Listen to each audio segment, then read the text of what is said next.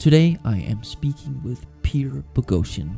Peter is a philosopher and assistant professor at Portland State University, but he is probably most well known for the Grievance Studies Affair, also called so-called Squared.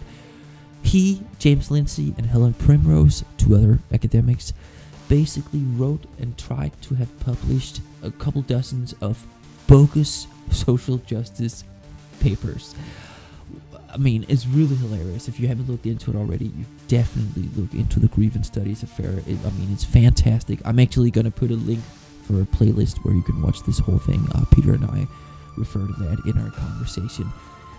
But he is truly a rational thinker, and he recently wrote and published a book called How to Have Impossible Conversations. So the first half of our talk here today pretty much has to do with the most counterintuitive pieces of advice from this book, and it's really interesting if you're into street epistemology, or if you ever just wonder how on earth can we keep communicating with each other in this climate of political polarization and tribalism and all the other stuff that's going on right now.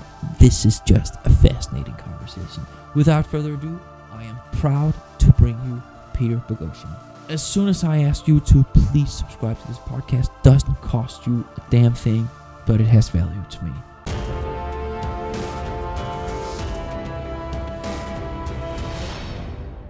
Peter Boghossian, welcome on the show. My absolute pleasure to be here. No, I insist the pleasure is mine. Let's talk about your book. First of all, when can people use this book? I mean, what is an impossible conversation? Well, it's a conversation across a gulf or a divide or a political divide or moral divide, or when you're stuck in the house on quarantine. And my daughter sent me a meme in which I'm walking around the neighborhood, so if I'm a little out of breath, that's why. That's my goal, actually. Of somebody blinking and a guy blinking, and his girlfriend said, if he blinks one more time, I'm going to kill him. So when you're on each other's nerves, it's a way to empower yourself to have better conversations. And a good piece of news that I just found out today is the book has been accepted to be, or solicited to be translated to Korean. I think that's its sixth or seventh language so far. So that's pretty good. Wow, that's awesome. Right. Okay, so let's get into the nitty-gritty stuff from your book. So the book essentially lists these 36 techniques, and according to their difficulty of application, as you describe it in the book. There's a co-author for the book. We should probably mention that, right? Yes, James Lindsay is the co-author. Very, very fortunate to have him. We spoke to Jim today about a wide range of stuff, grievance studies, and Jim is full-time combating the new religion of social justice and intersectionality. So real quick, so if anybody's interested in what Jim's up to, New Discourses is his I think it's newdiscourses.com or org. And I'm still plugging away at doing what I'm doing. And yeah, so go ahead. Right. We're going to place a link for that, obviously, in the show notes. But obviously, we can't go over the whole book right here and now. But I want to get into some of the most counterintuitive things. For people following this or listening to this podcast, I spoke with Jonas Kaplan, and we went over the backfire effect. But one of the most crucial things, early part of the book, is this thing about avoiding facts. I mean, it strikes me. I knew you were going to say that. Right. You're right. That is the most counterintuitive thing imaginable. You're correct. Right. So why is that? Why is that so important? Yeah, I'm glad you spoke to Jonas. He's a good guy. I spoke to him a couple of years ago. Right. Avoiding facts is crucial because if people believed on the basis of facts, more or less everybody would believe the same thing. So we know that people do not formulate their beliefs on the basis of evidence. And we know that because there's no convergence on empirical phenomena.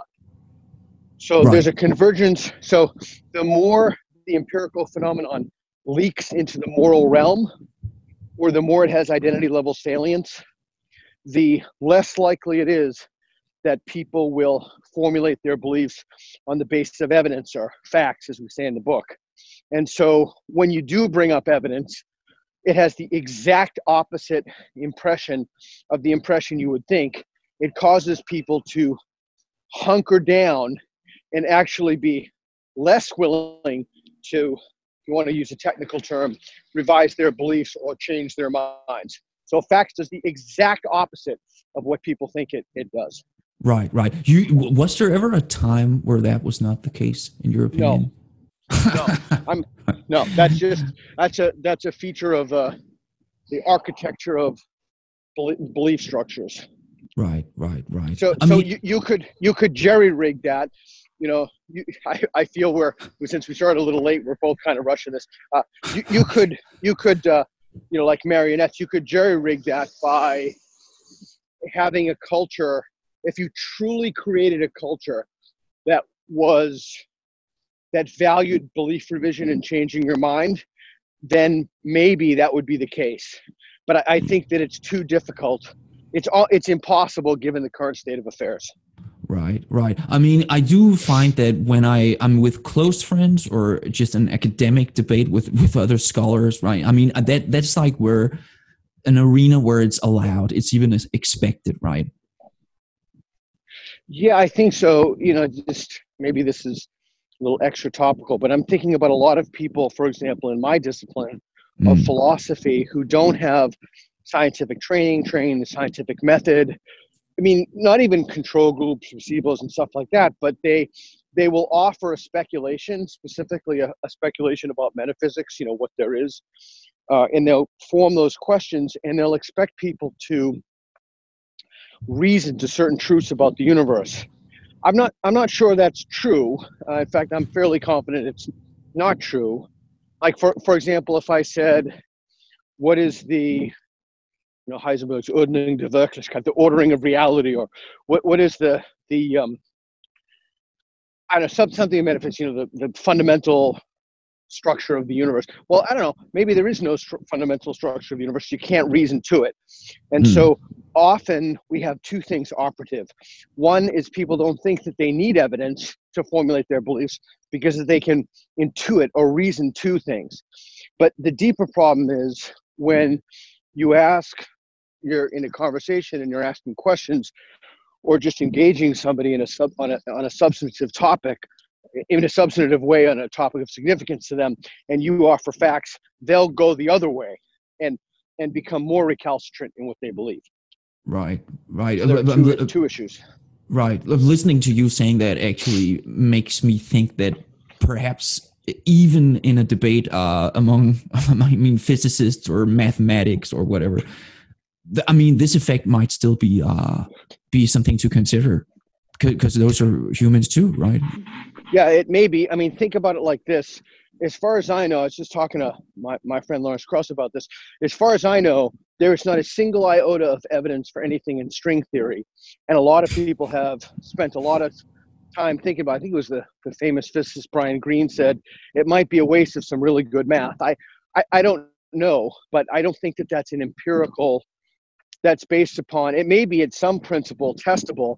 I'm not a theoretical physicist, ask Krauss or any other theoretical physicist, but the idea is that evidence, so ultimately you'd have evidence and reason combined.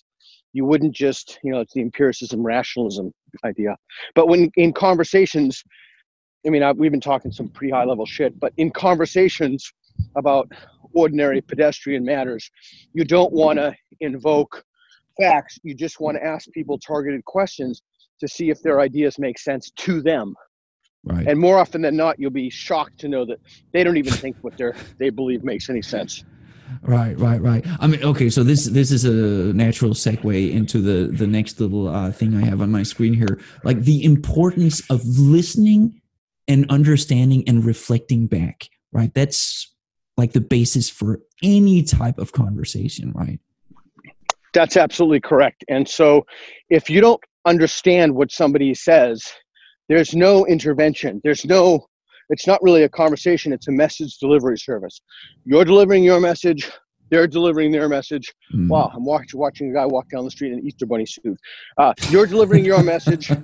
They're delivering their message. And that's not a conversation. Right. So you have to really substantively engage someone. you have to figure out the section of the book, epistemology, how they know what they know. And you can't just guess at that. That's not something to say, well, they know because, no, you have to ask them how they know it. Right. And then you have to ask them, it's more advanced, but just confirmation criteria, under what conditions would that belief be false? Like, but you have to repeat that back to them so that they acknowledge that this is Rappaport's rules, I think it's chapter 5, they acknowledge that you understand what they're talking about and why they believe it. Right. I believe you used to talk to prison inmates. Is that correct? Yeah, I did my dissertation in prisons to improve the the critical thinking and moral reasoning of prison inmates. Right. I mean, I used to work in social services, not exactly a prison setting, but certainly partially the same demographic. Take my word on for that. But I remember I read about Rappaport's rule about reflecting back what people told me, really just listening to what they say and then say it again, repeat it back in my words, not in their words, but in my words. And it really actually had a significant impact on the conversations I was able to have. Just that simple little hack. I was just wondering if you had similar experiences from Absolutely, unquestionably. And that's why in How to Have Impossible Conversations, we say repeatedly, please, please, please do not jump ahead. Every chapter builds upon every other chapter. And that's just one teeny technique from chapter 5. The more you bundle these in suites of techniques and the more you use these in baskets, the more effective you will be at whatever your conversational goal is. Right. Okay, let's talk about disconfirmation. That's probably what strikes me as the most complicated thing to master from your book. So first of all, what is it? 10-second break to thank our channel sponsor, Crypto.com, the provider of these metal debit Visa cards that you can load with cryptocurrency or regular money. Get 2% cash back on all your purchases and a free $50 for you and for me. Just follow the link in the show notes. Okay, so if you notice, that section on the book, Disconfirmation, is longer than any other section of the book. That indicates its importance. Disconfirmation, in philosophy, there's a branch of philosophy in epistemology called, branch of philosophy called epistemology. And the word is defeasibility. We put that in the end notes in case any listeners want to look into it more deeply. But a disconfirmation question is, under what conditions could that belief be false? Notice I didn't say your belief, which invokes a defensive posture. Under what conditions could that belief be false? And so there are really 4 things people can say to you, and we'll bracket the 4th of I don't know. It's not relevant for the moment. The important things are 3 things. 1, they tell you. Well, it could be, and we use the example of something with no moral valence, a beer truck. You're driving down the street, there's a beer truck in front of you. Your friend says, beer truck, it's filled with beer. You say, how could that belief be wrong? Not how do you know that? See, the moment you say, how do you know that, which is a perfectly reasonable question, it's Socrates' question, they start telling you how they know that, and they talk themselves into the fact that there's a beer truck, that there's beer in the beer truck. It says beer on the side, there's a guy with a uniform. So to invoke Scales from the book, that would calibrate their belief confidence. They'd calibrate it up once they heard their own reasons for belief. But if you ask them a disconfirmation question, it's an entryway, it's a gateway to doubt. So the first thing is they'll say something reasonable, like, well, it could have just dropped off. Under what conditions would you consider changing your mind that there's no beer in the beer truck? Say, well, if I knew the beer truck had delivered its last case of beer and was going to replenish it. Or if I knew that the beer truck, how could the belief be false? Well, it could be false because they're on the way to the mechanics because there's some kind of problem with the brake fluid. I just made that right. Something we like wouldn't that. know that. Okay. Right. Yeah. Okay. So that's one. They just tell you. The second thing is there are no conditions under which the belief could be false. So it's not disconfirmable. So this is the important thing for your listeners to note. If a belief isn't disconfirmable, so if there's no evidence you could provide someone with that would cause them to revise the belief, then that belief is informed on the basis of evidence. Because by definition, what it means to formulate a belief on the basis of evidence is that there could be some other evidence that comes in that causes someone to revise their belief. Right. So that's the second thing. The third thing is they offer you a wildly disconfirmable belief criterion, like aliens hijacked the beer truck. I think that's the one. That's the example we use in How to Have Impossible Conversations. Right. So, well, how would you know that there are aliens in the beer truck? Okay, so if you can demonstrate to me, my belief that there's beer in the beer truck could be false if aliens hijacked the truck. So those are the three ways, and the fourth way is I don't know, which is we'll bracket that. But those are the three things. There are only basically so many things people can say to you when you ask them to disconfirm their own beliefs. Right. So, but I've seen. So we have a mutual friend, Anthony Magnabosco. Right. I've seen a lot of his wonderful human. Oh my God, fantastic guy. Right. I mean, he's like heroin to me. Amazing human being. Right. Okay. So I've watched probably 100 of his street epistemology videos. Right. I find that a lot of people get confused when he goes into the disconfirmation stage. They're like, why are you asking me that? Or they meet it with skepticism or negativity, maybe. Like, do you have any pointers to like how to sort of segue into that in an organic manner? It depends. So all of these conversations are so contextual because you don't know what people are going to say to you. You don't even know what you're talking about. So, and you don't know the psychological disposition or the attitudinal disposition of the person, the psychological makeup, the cultural circumstances. You have no idea what it is. So I'm hesitant to say that there's a universal go-to of, if they say to you, how do you go into a disconfirmation question? If you follow the rules in the book sequentially, build rapport, work on words, figure out epistemology. Once you've figured out epistemology, that's good. I often use a version of John W. Loftus's Outsider Test for Faith. That's been coming up a lot lately in my podcast. And I usually like, once I figure that out, and you mentioned Rappaport's rules, then I immediately go to scales. And once I ask them to put the belief on a scale, right. Let's just spell that out. I know what you mean, but the audience might not know. Scale is really just to ask people to assign a number to their confidence level in the belief, whatever it is, right? Yeah. And once they do that, once they assign a number, how confident you are in the belief, you get a much better sense of how they could react. Like people with the higher degrees of confidence might invoke a defensive posture, whereas people with lower degrees of confidence, it usually will not. It almost never does anyway. Right. So you can actually use it for sort of a calibration on how to move along with disconfirmation is what I think you're saying. Yeah, I wouldn't say that scales are an indispensable part of the book, but boy, are they. If I'm going to take a picture, another person in a rabbit suit, there must be. I'm going to take a picture of them and send. Sure. And they're giving out wine to people. How crazy is that? That's two people in a rabbit suit in 10 minutes? Okay, so where were we? Let's keep going. I was going to ask you about probing the limits. This might be a suitable time to do that.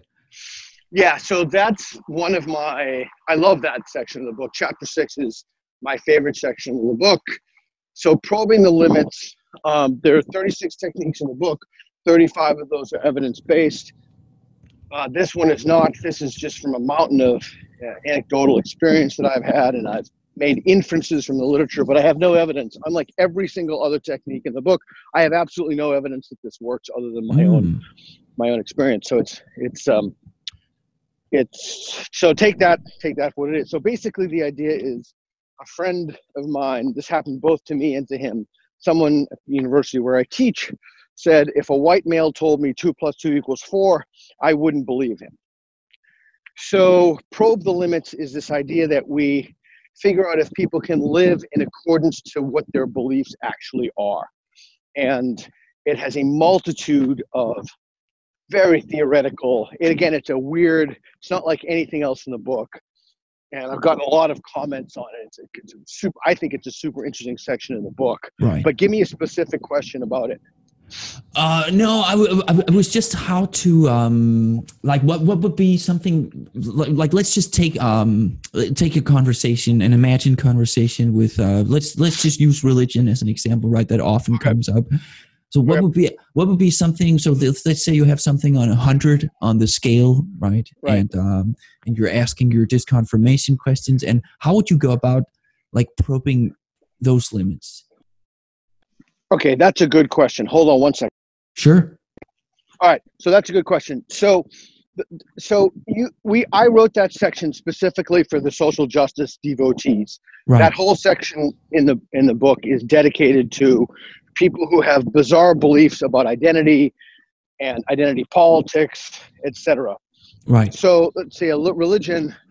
Well, I don't know. I'm trying to think. Like, I guess if you were a biblical literalist, you'd ask them how they go about their day. There's actually a guy who lived by every rule in the Bible for a year, and he wrote his experiences about that. I can't remember his name, but Wow. um, it you could just so the book sets up every single section of the book has templates, and those templates basically put forward an incredibly straightforward way, and we recommend sticking to them as closely as possible to have 15, 25 conversations and then varying and experimenting and trying it yourself. You can Right. personalize it at that point, but everything is built on the literature. So don't mess with it. It works. It's that we know this. Right. So probing the limits is you ask somebody questions like, if I don't really know how much it works in the traditional Abrahamic faith, but it certainly works very well in my experience with the new faith of social Right, justice or the right, right. new Let's take a social justice warrior example. Let's say I think everything, all social interactions at my college, but in society in general, it's all because of the patriarchy. Patriarchy. right. Right, and so I'm trying to walk around the neighborhood where I avoid lawnmowers. Everyone seems to be mowing the lawn. So if you could, so for example, I think the example we use in the book is, I wouldn't building off of the I wouldn't believe a white man if he told me 2 + 2 = 4. Uh, so that's really an astonishing statement. Now that could be just verbal behavior, which I suspect that it is. It could be a type of virtue signaling to let them to give a political orientation, to let you know their identity, not their identity, but to let you know their political stance. So probe the limits of the belief is like, oh, that's really interesting. What if you went to a hospital and you need an emergency surgery and there was only one doctor there, Right. straight white male? Would you let him? Or do you how frequently do you do this? Do you do this with when you flick on switches in the room? I mean, I know this sounds preposterous, but that's why this is an experimental technique. I know this, but it sounds utterly absurd, but this is the way these people have utterly deranged views of reality, right? So anybody who Right. would say that to you, you need to just treat them. Their thinking is so damaged that they need to be treated a little differently. So Okay.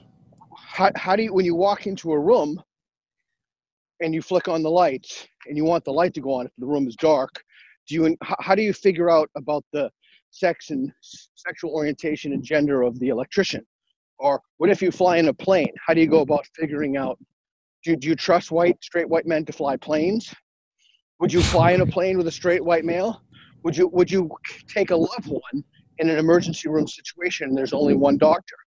How would you go about, would you ask the attending physician his sexual orientation before they operated on your loved one?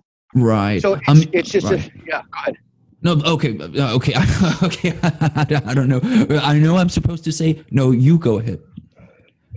You got from the book. So that's from the book too, right? That's no you Right. go. So if we speak at the same time, instead of one person speaking over the other person, you say no, you go. So Right. if we speak and you say go and I say no, you go, and you'll see like 99% of the time, like almost always, virtually always, people will go, which is That's great. right. That's Then they right. know you're listening. That's a Right. modeling behavior as well. Right, it's excellent. Okay, I think Peter. Honestly, at this point, we have to sort of describe this academic crisis or this social justice warrior crisis. I know a lot of people listening to this will just be thinking, "What on earth are these people talking about right now?" But let's get into the symptoms. Like, I know you've experienced this on your own body. I know you've collaborated with Brett Weinstein and his wife. What's her name? Heather Hine. Heather Hine, thank you.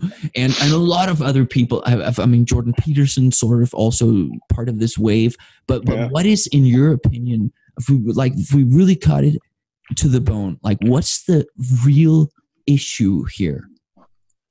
When you say here, what specifically do you mean? I think that's what I'm trying to ask you. When you refer to this social justice crisis, what specifically do you mean by that?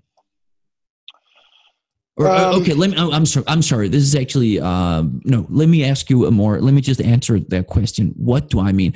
Well, there is clearly a crisis in academia, especially social science, humanistics, art, liberal arts, where a lot of the research seems to be driven by preconceived biases, essentially, not data. Yeah. So these. Okay. So here's I'll read you not a big fan of reading, but a critical approach to the study of cultural studies that looks for an amplified social grievances in order to, quote, make oppression visible, unquote. Grievance studies focuses on matters of identity such as race, gender, sexuality, ability, status, etc. The name grievance studies fits because disciplines like gender studies, for example, use the critical method to study culture associated with identity in this way. So so here's the problem in which we find ourselves. We find ourselves in which it's hard for me to state this in a way that is not impolitic, put it nicely.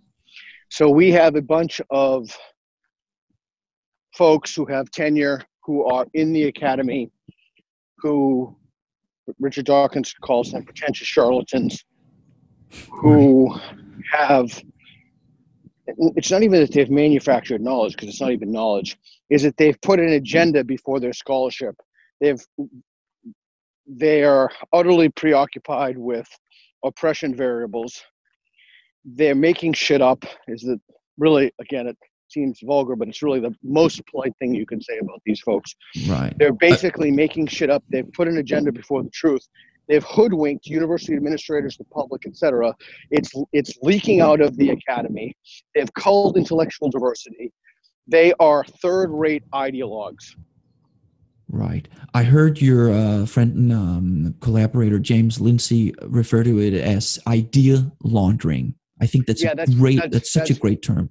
Yeah, that's Brett's term. Here's what idea laundering is. Sorry. Let's say, and if people want to read more about this, I published a piece in the Wall Street Journal about it. So idea laundering is this idea that he gave us that in his house one night over many drinks. Idea laundering is the idea that, let's say that you have some moral impulse, and I have a moral impulse, and maybe we don't really have a way to discharge our moral impulse, but we're both academicians. So we get together and we find another person. We don't even need another person, but let's just include another person. We find another person who also has a moral impulse. And we say, like, let's make a journal about this. So we make a peer-reviewed academic journal where we write stuff. We follow all the rules. It has an editor. It has a submission process. It rejects or accepts. Desk rejects. They have a revise and resubmit process. It follows it externally. It looks identical. So it comes in as a moral impulse. They launder it in a journal, and it comes out as knowledge. And then when they go to formulate or influence public policy, what they do is they point to the journal. And when you say the studies, quote unquote. Yeah. So for example, Christians have a very different mechanism. At the end of the day, almost always it will be based on faith or some weird kind of presuppositionalism. These people don't need any of that because they've manufactured entire domains of inquiry that are completely untethered to reality. Right. To what degree do you think they do this on purpose? Is it a concerted effort, or are they cognitively blinded by their ideology? Their moral minds have overridden their rational minds. So they have this idea, for example, of bias being the worst thing imaginable. They have these ideas of, look, so even taking a step back from all this, the other thing is there's some truth in all of this stuff. There's like a kernel of truth in literally all of it, almost all of it. So there has been historical oppression. There has and continues to be oppression of trans people, and certainly not so much gays anymore as there were 15, 20 years ago, but oppression against gays. And, there's a whole Larry Elder thing. Is the prejudice against blacks systemic or not? We'll leave that aside. Certainly it's the case that there are some deranged individuals who harbor racist attitudes towards people. And it doesn't even have to be that. I was reading a piece that Andrew Yang, I support Andrew Yang for president, just published about being Asian. So certainly that is the case. So the problem is that when an ideology has a kernel of truth to it, right, as opposed to Christians who are talking about angels and talking snakes and all that stuff, when an ideology has a kernel of truth to it, it builds upon that kernel of truth to make itself look more reasonable. And what has happened is these people have institutionalized policies based upon a worldview, an ideology that is clear, not just, look, I can't prove that Jesus didn't walk on water. I can't even prove that there wasn't a historical Jesus. But I can certainly prove that the literature coming out of these departments is fucking bullshit. I'm going to quote you for that, probably. Yeah, you quote me on that. Right. I mean, it's really disturbing, honestly, especially when you look into it. I was looking at my old university, which is University of Copenhagen's website last night, and sure enough, there was a new diversity division, and I looked into it, and they had the bias tests and all that stuff. Yep. Right. We wrote a paper about that. Okay. Yeah, we wrote a paper about that. Go ahead. Oh no, it's really interesting. But I just saw, and of course those tests are real tests. I mean, they measure something. Yeah. They may not always. I mean, I think they're used in a systemic agenda here, but they actually manipulated numbers. Just statistics on the landing page of this weird organization, originally from the UK, now going into Denmark and probably other European countries as well. So to understand that, you need to understand the worldview, and the worldview is that their first principle is that racism exists, sexism exists. That's the Kathy Newman interview of Jordan Peterson to a certain extent. Like the fundamental, they have a worldview based upon constituent quote unquote facts or things that they believe to be true, and then they construct not only a worldview out of it, it's literally an epistemology as well. And so they know that there's racism and sexism and bigotry and homophobia and transphobia, et cetera, et cetera, et cetera. And then they want to make it visible. They want to point it out. They want to remediate that in any way possible. So here's what will be interesting as we move forward in this crisis. I predict, as I predicted all along, first and second tier universities will be fine. But when you mentioned that, I don't know what university you're talking about. By the way, I had some of the best times of my life in Denmark. I love the Danish people. Right. Love that place. Just amazing, amazing people. Culture, love it. Huge fan of you people. Anyway. Thank you. Yeah, it's true. It really is true. I love it. So first tier schools will be fine. Harvard, Princeton, Yale. Everybody's going to want to send their kids there. Second tier schools, pretty good, I think. Third tier schools are just screwed right now. They're already, the salaries of administrators are crazy. And if you point that out, all of a sudden that makes you a conservative. So the fact that I point out that salaries of administrators have increased dramatically and entire offices of diversity, equity, and inclusion were created whole cloth, and I point that out, that makes me a conservative. No. Yeah. So you'll see what will happen. Here's my prediction. I do not think the university system at third and fourth tier schools will survive. We've already seen the first slices of cuts. You can only run deficits for so long. So it's a long, Right.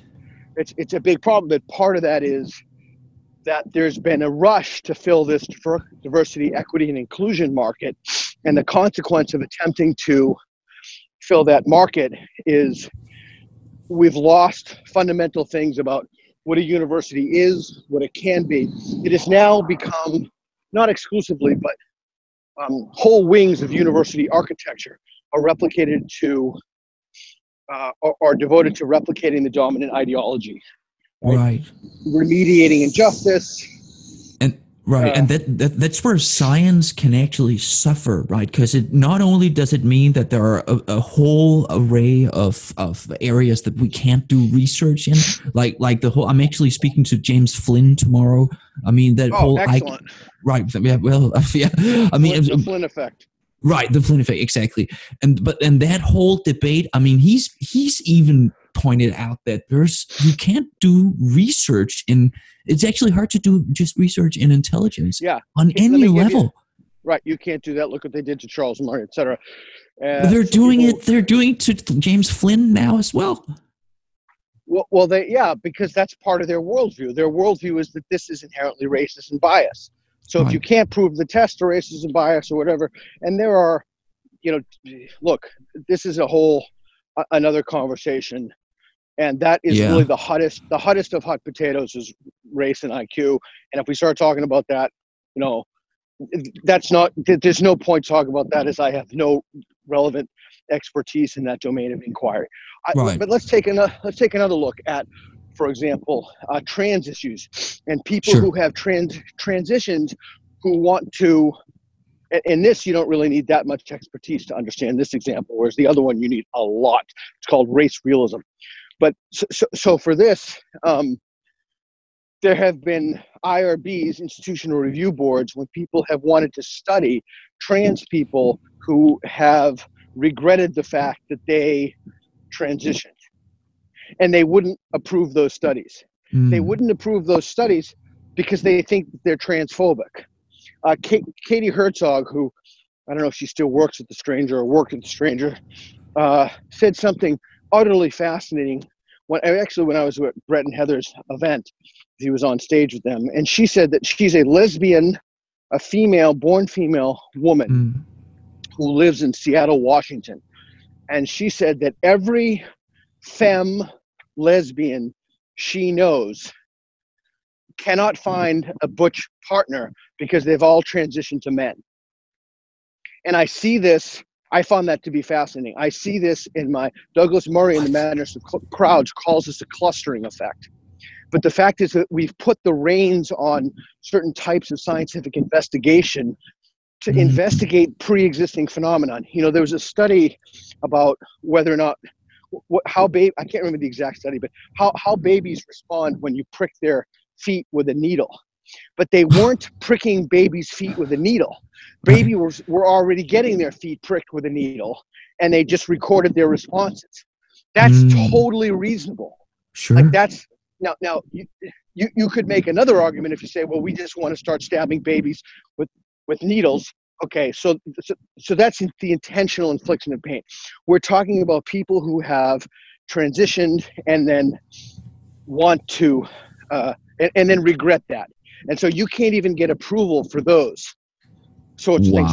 So there is an ideological bias fueled by the lunatics in almost anything with the word studies in it. Almost anything. These people are. Right, yeah, go ahead. No, please go ahead. You go. This is a tough one, Peter. I mean, should I listen to the guru, what he asked me to do, or no? This is a trap. I'm going into. Okay. No, I have two. I want to ask you something else about something you said a minute ago, but I want to share this with you. So I have a friend. She's an elementary school teacher here in California, and she told me we went out for dinner about a year ago. But among her, like 10, 11, 12-year-old students, I think the number she mentioned was something like 20, 30% of them now don't identify with a gender anymore. Yeah, so and that started from in a few years, right? And I asked her, so "Are you worried about this?" And she said, "It's a trend." Right? That's how she. I mean, yeah. So but this ties in with what we're talking about, doesn't it? It does, and we could explain that in the work of Lyle Asher. Explains that very well.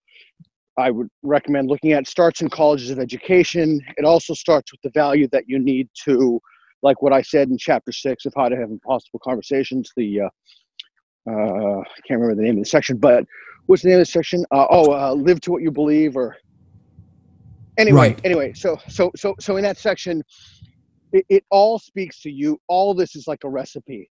You cull diverse voices. You label and smear everybody as a racist, bigot, homophobe. And Lindsay has something that he's just put out that I think is absolutely spot on.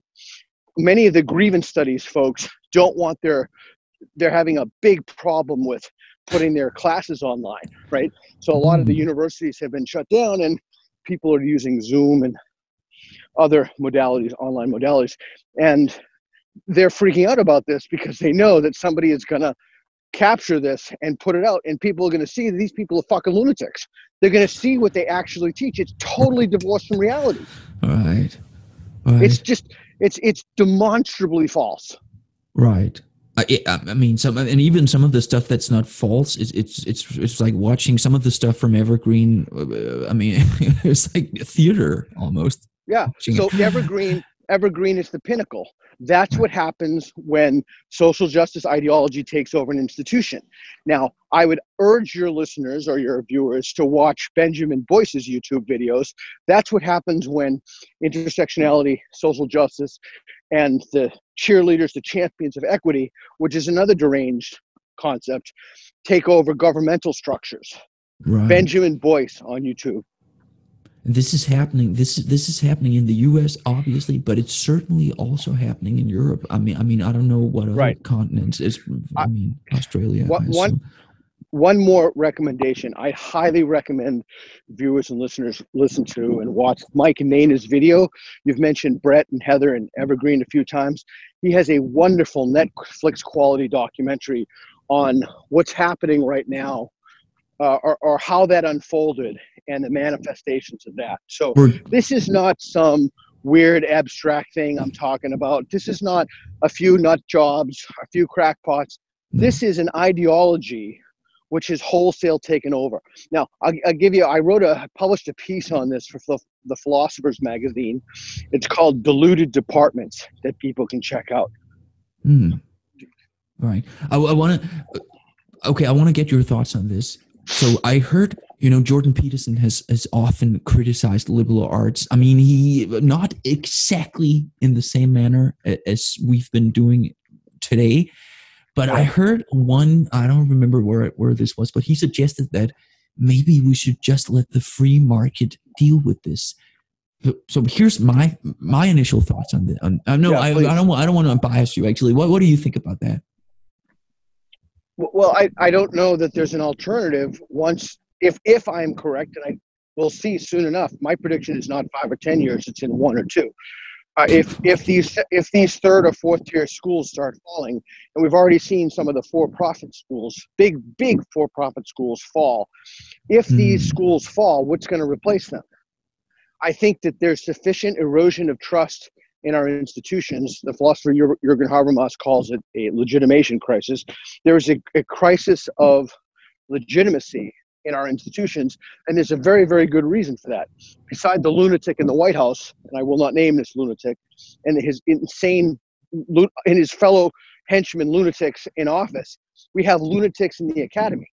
So the confidence in our public institutions is undermined by multiple threats, multiple competing ideologies, and overlapping ideologies. And right now, we're looking at grievance studies departments having almost single-handedly undermined the legitimacy of the institutions, not necessarily because of their scholarship, although that was certainly contributory, but because of the fact that they managed to institutionalize their deranged worldview. Right. Yeah. And launder it too.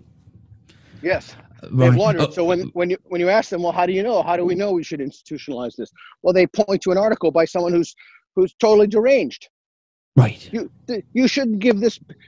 This is not legitimate knowledge. It has not undergone, and not that everything that has undergone the scientific process is necessarily legitimate. You have, I think I mentioned string theory, like you can, it's, or you can, poetic dance or any of that stuff. But poetic dance does not claim to be knowledge. Right. Even string theory says if the universe is, this is a possible explanatory model Right. for the universe, and we know that by its predictive capacity. Right. Now, what that is, I have no idea. I'm not a particle physicist, but they're playing by the rules of science. Sure. These people are pretending. They are pretending to know things they do not know. And that's why you call it a religion. Yes. Would that be correct? Right. Okay. But I just want to. I just have to share this with you because I remember during my graduate studies. So I have 2 master's degrees. The first one, I was, long story short, I just noticed some fun stuff starting to happen at University of Copenhagen. And one of those things was it started being run as a business. And that meant that I believe every quarter, all the students would have the teacher go out and they would rate the teacher, and criticizing them was encouraged. And I remember there was this poor teacher. She was really professional and good, like very scientific minded. And someone asked her, "Can you just email us the slides from the presentations?" And she answered it, "No, I'm not doing that. And there's actually a reason I don't do that. There's some research showing that that's not helpful. It's detrimental to learning, blah, blah, blah." And they kept complaining about it. Eventually, they had her almost like bullied into doing it, and her job security threatened. But it was this constant. It was actually, in a sense, the free market. It had been pulled out of a context where the university was just sponsored. The state would just give it a bunch of money, a bag of money each year. But now it was being run like a business. And from my vantage point, it looks as if it was the very fact that happened that started going south. Yeah, so that's a really interesting question. And in my ideal world, if I waved a wand, institutions would be able to police themselves. I mean, look what they did to me for whistleblowing on grieving studies. They lost their minds. So they're incapable of, their judgments just cannot be trusted because they're explicitly activist in their orientation. So the question is then, how do we engage, or what's the corrective mechanism? So how do we do that? Well, there is no way to do that. There is no way to do that because they don't want you to, it's called penetration testing. And, if you're trying to sneak a bomb through an airport, whatever those detectors are called. Right. And if you do that successfully and you tell people about it, I can almost guarantee you that they would thank you. Would some people lose face? Yeah, but they should be able to defend. They should have to defend how it is that the system wasn't fixed, so we can get to those issues, right? Right. But these folks have an agenda, and there's absolutely nothing. Their beliefs are not defeasible. They're not revisable. So we will reap. Look, I'm trying not to talk about the plague. We will reap what we sow. So the university administrators should not be surprised at the coming economic crisis. Not economic crisis broadly, but the current crisis, financial crisis to universities. Please don't be surprised. You caused this. Yeah. Okay. So I mean, this really pains me, but I want to follow my structure, which means I'm gonna have to ask you the bonus questions. It was just getting interesting. Where I felt like we were getting somewhere deep, even. I mean, I'm still so. What's the way out of this? Or I mean, yeah. So let's run with this since you're enjoying it. So the way out of this. So look, this ideology is too. It's too invasive. It's parasitized too many modes and ways of thinking about problems. It's too totalizing. So there is no possibility of any self-corrective mechanism whatsoever. It cannot correct for itself. It is simply not possible.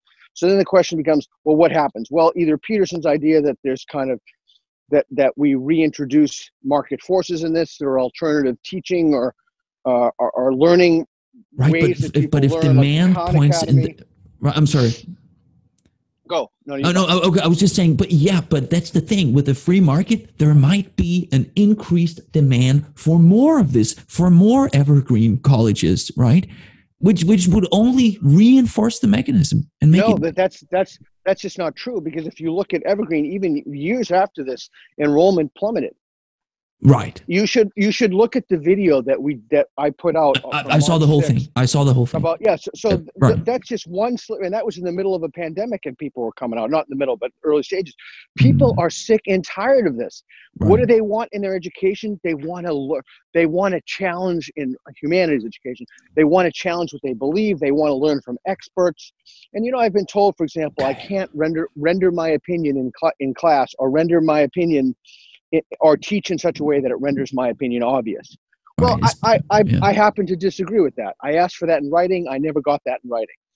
So what's the way out of this? The first order of business is we have to start valuing the right things. We are simply not valuing the right things. We're not valuing evidence. We're not valuing reason. What I heard you say was, and ultimately, we're not valuing truth enough. Yes, we're not valuing the things that are true. We're privileging ideology and agenda over knowledge. We have individuals who have no business. They don't even deserve to be. I was going to say whatever I say, then I get 500. I almost said dog catchers, but then I get 500 dog catchers emailing me saying what's so bad about dog catching. But so whatever it is in the society that is, I don't even want to say what it is. They simply have no place in the university. Right. So what's your question is, what is the way ahead? First, we have to be honest. Second, we have to shoot for cultural organizational changes. We have to delegitimize these fields. But here's the problem. The problem is, and someone will cut what I just said and put it out of context to delegitimize the fields. The fields have delegitimized themselves. The problem is that we absolutely have to study vital issues of race, gender, and sexuality, but we have to do it right. It cannot be agenda-driven. Right. This is agenda-driven scholarship, pure and simple. Okay. And you're in the process, and I hope we can contribute to this, of exposing these tendencies as well. So I feel a little better now, Peter. Are you up for some super quick bonus questions? All right, go for it. And then I'm gonna make dinner for my family. I got you. Okay. What's the thing that you used to believe that you no longer believe? I changed my beliefs very recently about gun ownership. I am now an assault rifle owner, a big gun owner. Okay. Awesome. If you could allocate $1 trillion to research, which specific area would it go to? A trillion? Yeah. Oh, wow. I'd have to think about it. First thing off the top of my head, something environmental. Don't know what it would be. Anthropogenic climate change, ways to change, technological solutions to that, helping people value that. Maybe plastic in the oceans, but something ecological. Don't know what. Okay, gotcha. So not moral philosophy. If I can, absolutely not.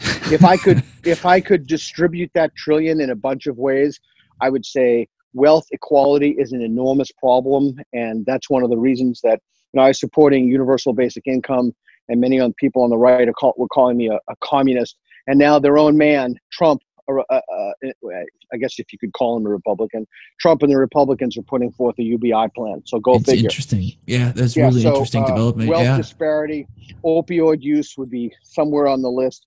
Homelessness would be first. I think that's what I'm going to do in the twilight of my career if I haven't dropped dead yet. All right, next question. Awesome. Okay, free will, illusion, or real? Illusion. Next. Okay, have you ever had an experience that you experienced at the time as supernatural? Supernatural, not what I would consider supernatural. No. Next. Okay. What's a life-changing book you've read?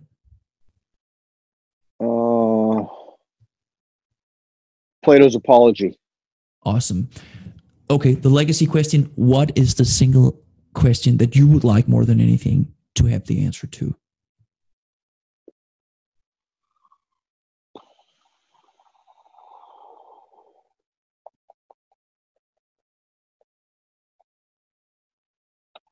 It's interesting because embedded in that question is the answer itself.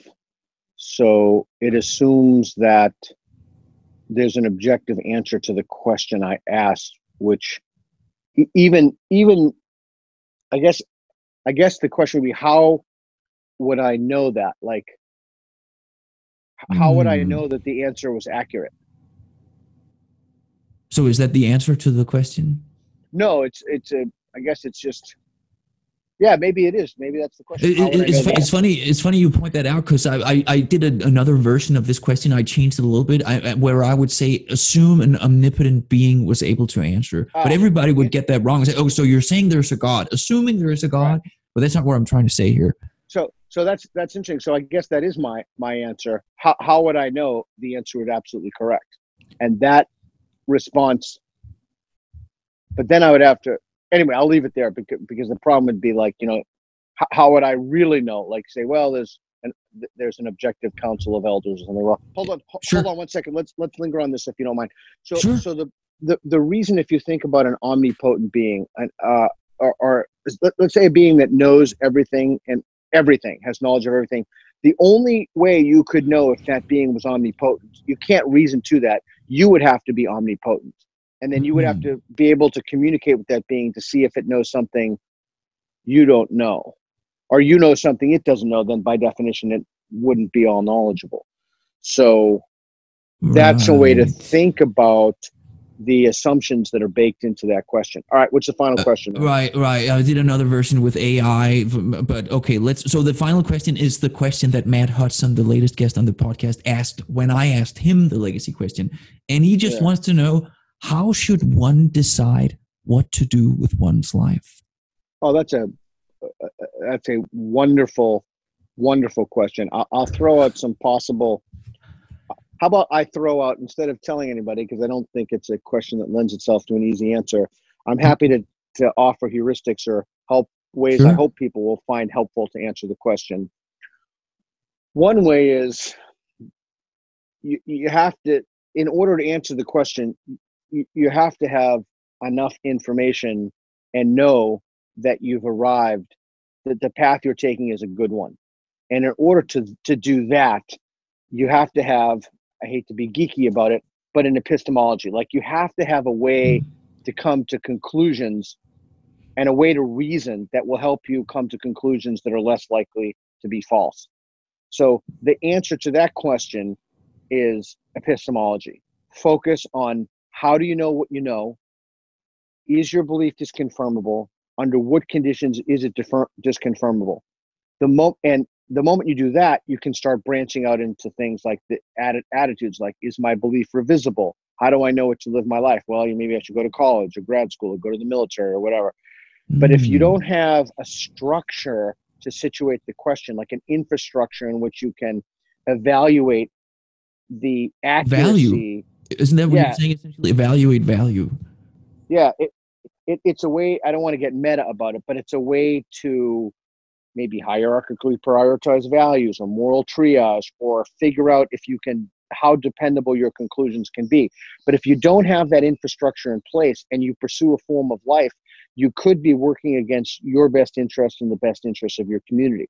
So my answer with that question would be to really focus on cleaning up your thinking, to focus on valuing the right things, to focus on becoming a good reasoner. And the American Philosophical Association's Delphi report, there's a little section in it called, you can get that online, called The Ideal Critical Thinker. Just look through that. Look through some of that, the constructs that they give, and some of it's really interesting, some of the writings. It's really interesting. So my answer to the question would be, focus on epistemology, and then whatever answer you choose, it's less likely to be wrong. So you can rely upon that if you have a good epistemology. Very awesome. I'll pass it on. And I want to say this was beyond my expectations, and my expectations were extremely high. So thank you very much, Peter. Wonderful. Thanks, man. I appreciate your time. I'm going to go cook for my family. You have an awesome night. Yeah, you too. Thank you. Bye. Right on, bro. Later. I'll be in touch. Cheers. Stay tuned for more mind-blowing conversations here on MetaQuest. Next time, I talk to James Flynn. That's right, the person who discovered the Flynn effect, the fact that we're all getting smarter over time. Stay tuned for that. Thanks for listening, and have a good one. Cheers.